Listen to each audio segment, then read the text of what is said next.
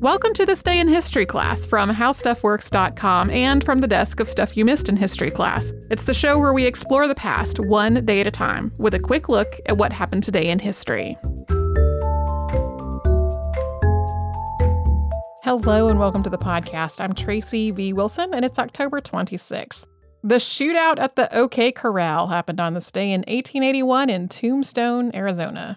Tombstone in the 1880s was a boom town, thanks to the discovery of silver there in 1879. The name reportedly came from a warning. The only thing you're going to find in those hills is your own tombstone. People did find their own tombstone, but they also did find silver. With this silver discovery, the population of Tombstone grew to about 7,000 people in the span of 2 years, up from basically 100 people before that. And as was true of so many other boom towns, Tombstone had a reputation for lawlessness. There were lots of saloons and brothels and lots of fighting and lots of people rustling one another's livestock. The Earp family were part of the law, such as it was in Tombstone. Wyatt Earp, who had been a police officer in Kansas, worked security at a saloon, and he was also the deputy sheriff. His brothers Virgil and Morgan were stagecoach guards, and Virgil was also a deputy U.S. Marshal. They all had a reputation for being pretty ruthless, and sometimes maybe being more focused on power than on actually enforcing some kind of law. And then on the other side of the equation were the cowboys. They were part of the town's criminal element. They included Ike and Billy Clanton, and Tom and Frank McClaury. They were all particularly notorious, and a lot of times they were grouped together as the Clanton-McClaury gang. There was ongoing back and forth between the Earps, representing the law, and the Clanton-McClaury gang, representing the outlaws, in the months leading up to this shootout.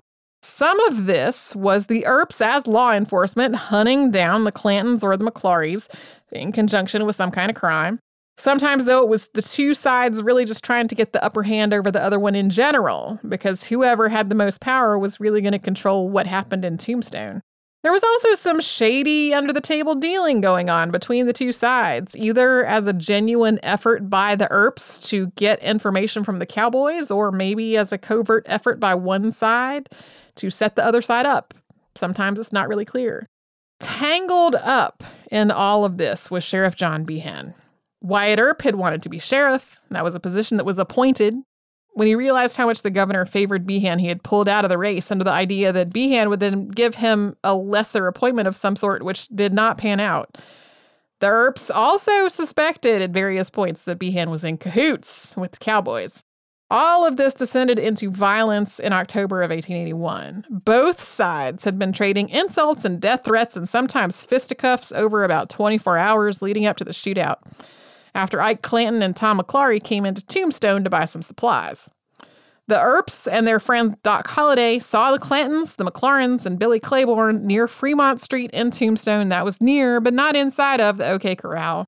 The sheriff told the Earps that these other men were on their way out of town, but the Earps were spoiling for a fight, and it is not clear who fired the first shot.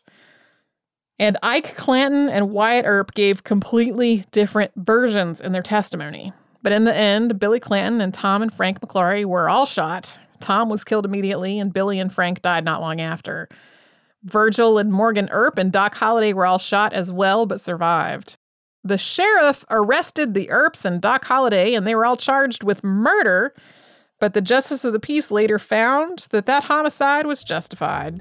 You can learn more about all this in the September 14, 2009 episode of Stuff You Missed in History Class, and thanks to Tari Harrison for her audio work on this podcast. You can subscribe to This Day in History Class on Apple Podcasts, Google Podcasts, and wherever else you get your podcasts. And you can tune in tomorrow for an executive order that led to massacres.